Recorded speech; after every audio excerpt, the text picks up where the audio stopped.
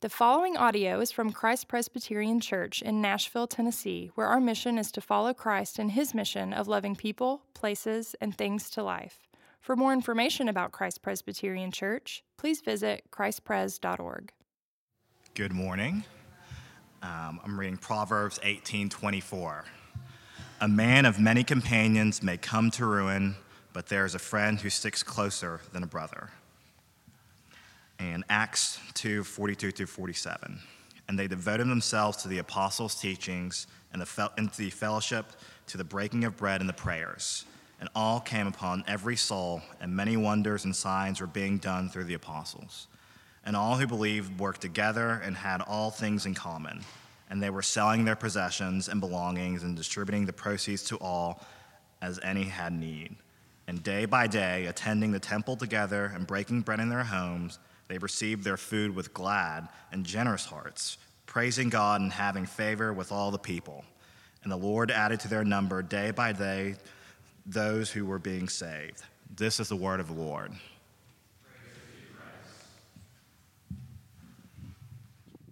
Thanks, Kobe.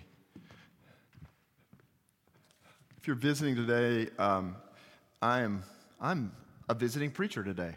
I attend this church. My name is Richie Sessions. I work across campus with Reformed University Fellowship, RUF, at Vanderbilt. I followed Stacy Croft in that job, which was no easy task. But today, I have been called here to preach about connection. You're going through vision. Are these called vision sermons, a vision series? And my task is to talk also about connection. I was a pastor of a church before I was a campus minister, and so we would have vision series or vision sermons. And I know it's a hard task that Stacy has, because I remember getting to this topic of like community or connection or relationships and kind of feeling gross. Because it felt like I was telling people that they just have to like be friends. Like just be better at being friends.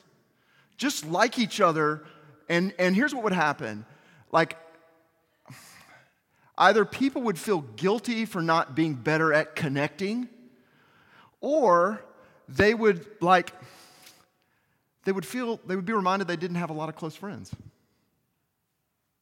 And so I'm not going to do that today. I'm not going to say just like community is important, be better at it, right? Like community is important, like be better at being friends, be vulnerable, right? Here's what we're going to do today. You know something you do want and do need? Healing. Transformation. Recovery. Hope. You want healing, don't you? Can only happen in connection. How about that? That's a little different, isn't it? Once had a counselor tell me, right, so you do connection for that reason. I once had a counselor tell me and look at me in Memphis when I lived there. He said, what if you stop seeing yourself as a bad person that's trying to become good and start seeing yourself as a wounded person that's starting to heal? That's what we are, isn't it? So much of my life, I've made healing the goal. I believed that connection was something that I had, if I had time left over, I would do connection, I would do relationships. But here's the point. Connection has to be the goal, and healing flows from that. When we begin with healing, we can miss it, and we idolize it. We become enslaved or bitter. We begin to hate community and connection because it's not giving us what we want. So, two really simple points today and a so what. First, connection leads to healing. Second, connection is the goal, not healing. And then so what? So, connection leads to healing. Two, connection is the goal, not healing. So what? All right, let's go. So the passage we read from Proverbs, our first point, connection leads to healing, Verse 24, 18, verse 24 of Proverbs, a man of many companions may come to ruin, but there is a friend who sticks closer than a brother. Another place is, a brother is born for adversity. This is another proverb. But a friend loves at all times. So what does this language mean? Friends, brothers. I think what he means is, a brother sort of has to be there. You know, it's blood. You sort of expect when the wheels fall off for your brothers to be there. They kind of have, they're supposed to be. But a friend wants to be there.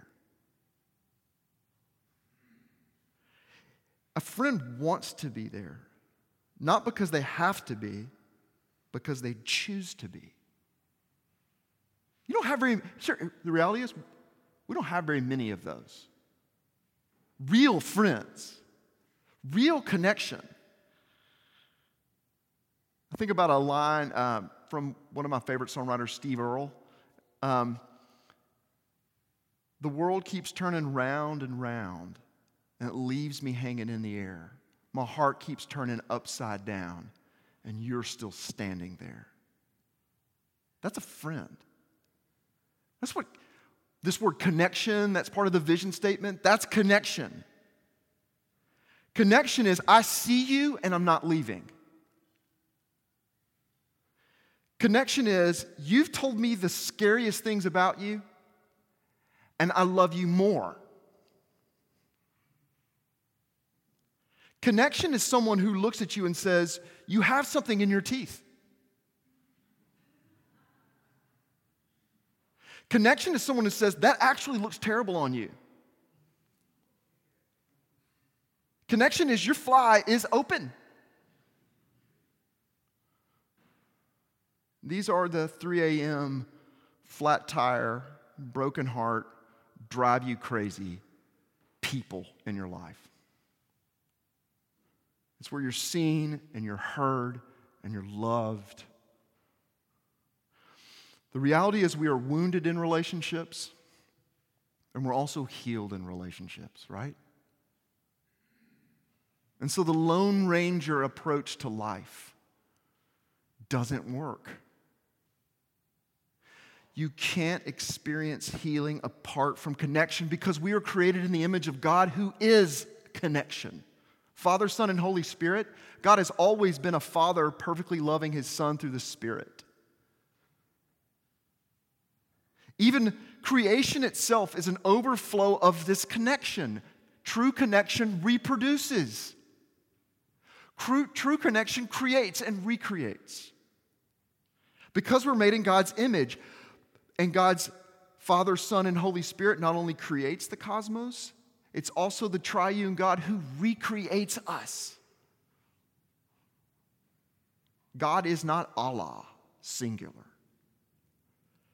He is Father, Son, and Holy Spirit, so we can only experience healing in connection. Okay, where do you see that in Scripture other than our passage?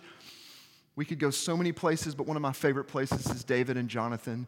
Connection comes through healing so clearly in this relationship between Jonathan and David.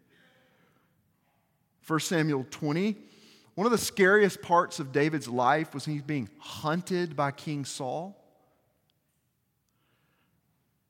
He was sort of in and he was out. He would be at Saul's table and then Saul would be throwing a spear at him. You talk about hypervigilance. Being hunted, not knowing like if this was going to be your day to die by the most powerful man in your country, that was David. But Saul's son, Jonathan, made a covenant with David. And he said, I swear I'll keep you safe. By my very life, I'm moving out of the way. And by the way, the throne should have come to David, but he said, I'm moving out of the way so that the throne can come to you because I see God doing something in your life, so I make a covenant with you. And at one point, it's so intense. The fear is so great. It says, listen to this. David, this is 1 Samuel 20, verse 41. David rose and fell on his face to the ground and bowed 3 times, and they kissed one another and wept with one another, David weeping the most. In other words, like this stress and the fear and the hypervigilance is like this exhaust that they experience in this great intimate friendship that keeps us alive in the midst of our war. In the midst of our running, that's what keeps us going, is this connection. It kept David alive. Weeping David.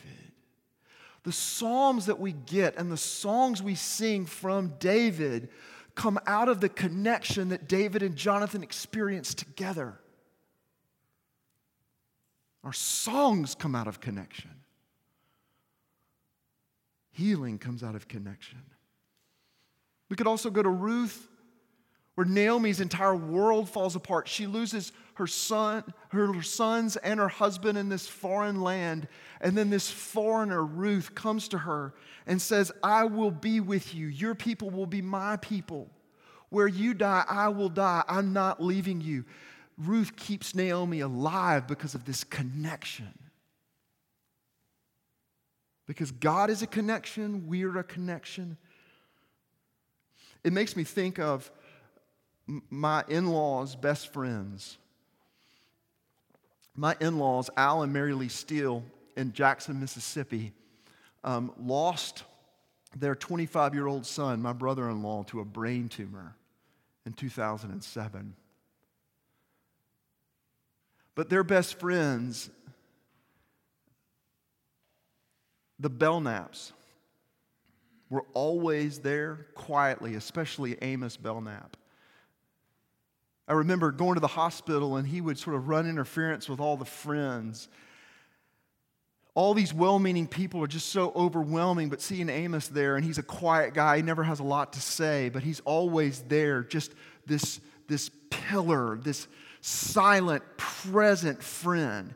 It's like, I see what you're going through and I'm not leaving. This is what friends do. Amos helped keep them alive while their son died. And of course, Jesus Christ. How Jesus craved this connection. That's why Jesus always had one foot in a boat, you know? He did. Because he would be doing his ministry and pouring himself out, and he was like, let's get out of here now. He would. He got tired. And it would just be he and his friends, especially Peter, James, and John, in the Garden of Gethsemane when Jesus was coming unglued. He said, will you wait with me? Will you all sit with me, please? I need you to sit with me. And they didn't even stay awake. He asked him twice, by the way. Do you ever notice that? He's like, wake up, guys. This is the worst thing ever that's happening to me. He's like, but you know what? Y'all fall asleep. John Cox, who is a counselor in Jackson, Mississippi, comes and speaks to the RUF campus ministers every 3 years or so. And he said the preposition with is the most powerful word in Scripture. Because the word with is what leads to healing and transformation. So why connect? It's more than just a cool, glossy bulletin thing. Connect is your life. Connect is what leads to what you really want, which is recovery and healing and life. Not healed, we'll never be healed, but it's connection is where we experience true healing. The research proves this over and over again. I can't even go into how much connection and relationships help reduce stress. One article I came across said that all these studies, there was one study that had 300,000 people in it. There were 48 different studies, and they compiled this, and they said people with strong relationships have a 50% lower risk of mortality than those without strong relationships. That's larger benefit from not smoking. I think of one story that I read by a psychiatrist named Bessel van der Kolk. He wrote a book called The Body Keeps Score. He talks about how important attachment is and how vital it is for healing and transformation and how much we need it. He gives this example of a 14-year-old kid named Jack. Jack got arrested on Christmas Eve because he'd been burglarizing houses in their area in New England. And on this one moment on Christmas Eve, Jack comes from this really hard background. He says, no one ever pays attention to me. And so he burglarizes this house, and the alarm goes off, and the cops go, oh, it's Jack again, right? I can't believe it's Jack. And he says, this makes it all worthwhile. When they take him to prison, it's the only place he could have anyone pay attention to him. Like, we'll get arrested to have people pay attention to us. That's where Brene Brown, who's so famous now, and everyone knows her work on shame and vulnerability. The cure to shame is Me Too. Shame derives its power, she says, from being unspeakable. Do you know what burdens you so much in life? Do you know what you carry around is what's unspeakable inside of you? And the ability to speak what is unspeakable can only be found in connection.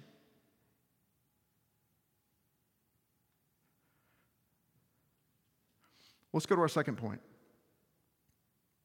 So, connection leads to healing, but healing can't be the goal. Connection has to be the goal. So, connection's the goal. What does that mean? We found that in the book of Acts, the passage that we read in Acts. So, here's what happens in the book of Acts. I think it's hilarious. So, Jesus tells his disciples, don't do anything until the Holy Spirit comes upon you. Just don't. Peter, don't do anything. You can almost hear him saying, don't do anything. Until the Spirit rains down upon you, the promised Holy Spirit. And so they don't do anything except pray. They all get together. Jesus' mother is there, Mary, and they all get together, this little huddled, scared mass of people.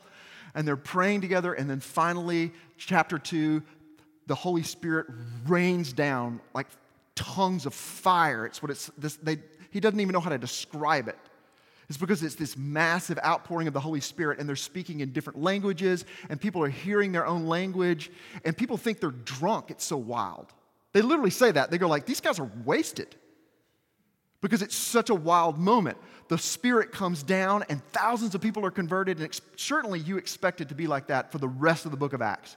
Just one, just action movie of ministry after the next. But then we come to our passage. And you know what they're doing? What does a Holy Spirit-filled church look like? This dynamic tongues of flames.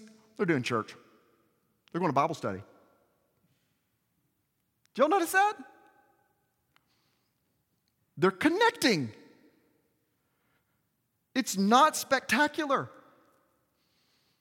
I would have expected, and I still do sometime about the church, this sort of 5-star stuff. But it's pretty Waffle House. It is.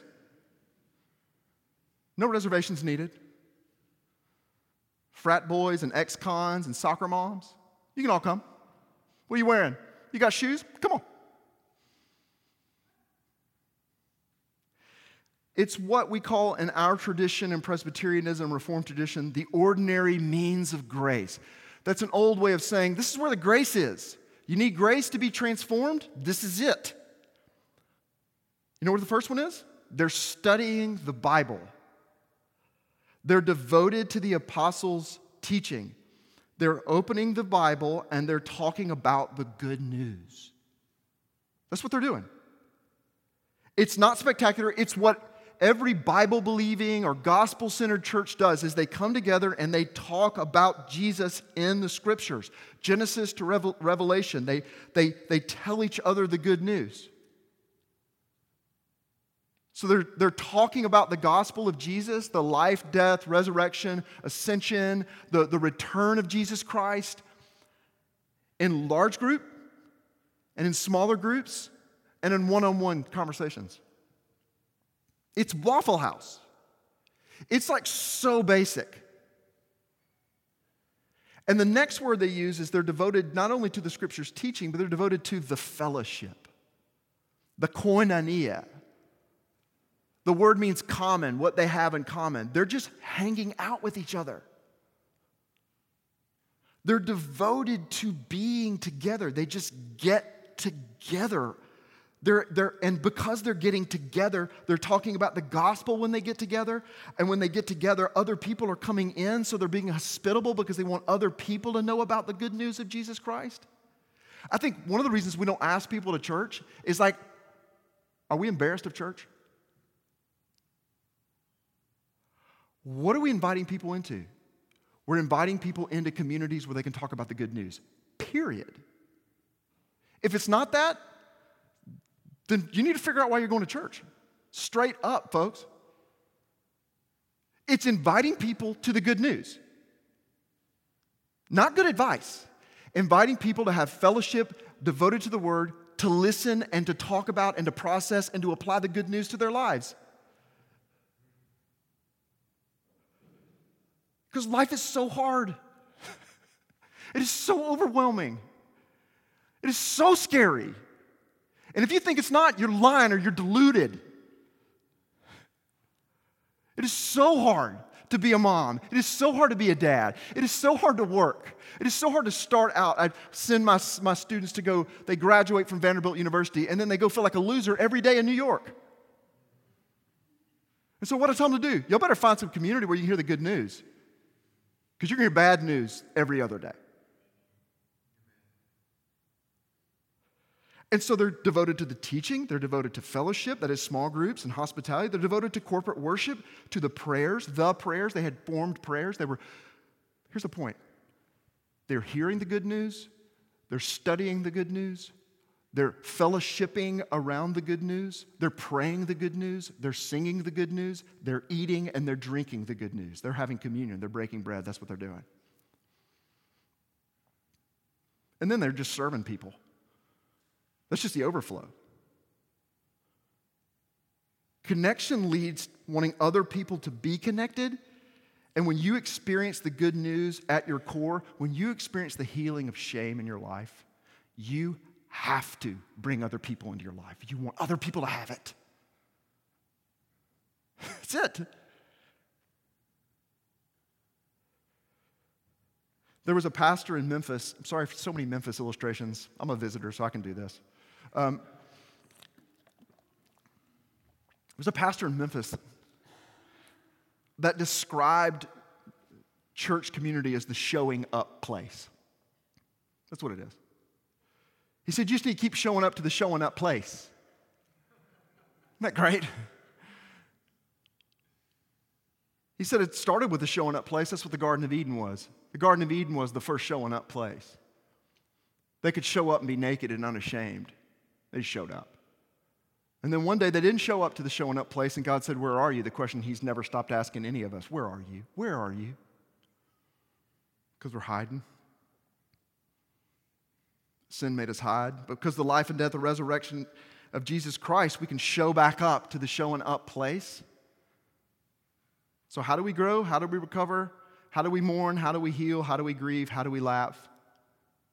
Just keep showing up. So what? First, connecting is super basic. It's super basic. I had a student use that phrase one time, and I was like, that sounds like the best band name I've ever heard, Super Basic. I called it, you can't have it. Super Basic. Super basic. It means it's unsexy, it is mundane, and everyone can do it. There are no excuses. It reminds me of like a smartphone. Just go with me for a second. I Googled, how does a smartphone work? Like, when I touch it, what's happening there? And there are two different kinds of that technology. One's called resistive, and one's called capacitative. I don't know. Correct me after the service. But it's what happens when your finger hits the screen. There's an electrical charge that causes a circuit and creating a voltage drop on that point in the screen, and then it does something magical. It's magic. But you know what it is for us, like for me, who literally cannot do anything technological? Nothing. It's touch screen. Think about how dumb that is. What is it? I touch screen. I touch screen. But when I touch screen, I can talk to anyone in the world. In other words, there is profound complexity to connection. There is some deep stuff that's happening in my relationship with my counselor and my spiritual director and my best friends and my church and my people. There is profound, eternal things happening, and all you do is touch screen. And so you know what that means for you? Go to a connect group. Well, I don't know, Richie. I don't know how I fit. Just go to a connect group. Touch screen. Just go be there. I just don't know. I've been really disappointed by church. I know, church is disappointing. One of the gifts I have of being a visiting preacher is I've preached at, and this kind of sounds like a humble flex, but I don't mean it. I've preached at like every PCA church in this area. I know, isn't that great? And here's what they're all amazing and all totally disappointing. Yep. If you're looking for the church where all the cool people go, it's not there. Like, we're looking for this place where we're not going to be disappointed. We're looking for this place where everything's right on, and we need to repent of that. It's bad. Touch screen. Church is disappointing, and it's wonderful. It's always been disappointing. You need just to accept that reality, and the reason it's disappointing is because we're in it. We're disappointing. This is the way I like to think about it. The church, even Christianity, is a cover version of the best song ever written. Think about this for a second. Like, the best song ever written is Jesus, the gospel, the good news. It's the best thing ever written. It's the perfect song. Jesus is. And the church is always like a bad cover. It is. And some versions sound more like the real one. And there's some really bad ones. You know, some really bad cover versions. And then there's some that are like, it's a different song now, right? Those are called cults. But just imagine Christianity as like just go to a church and go like, oh, this is not a terrible cover version. They're doing the best they can. Oh, that's a really weird thing that they do here. I don't like that at all. I love that, but I don't like this. It's kind of like being married. So the ask is this. If you're not in a connect group, get in a connect group. I know you have excuses. I know they're legitimate excuses. Get over them. And then the second thing is, bring people to church. Why? Because we're all trying to get healed. We all want to be freed of our shame. And this is a great community.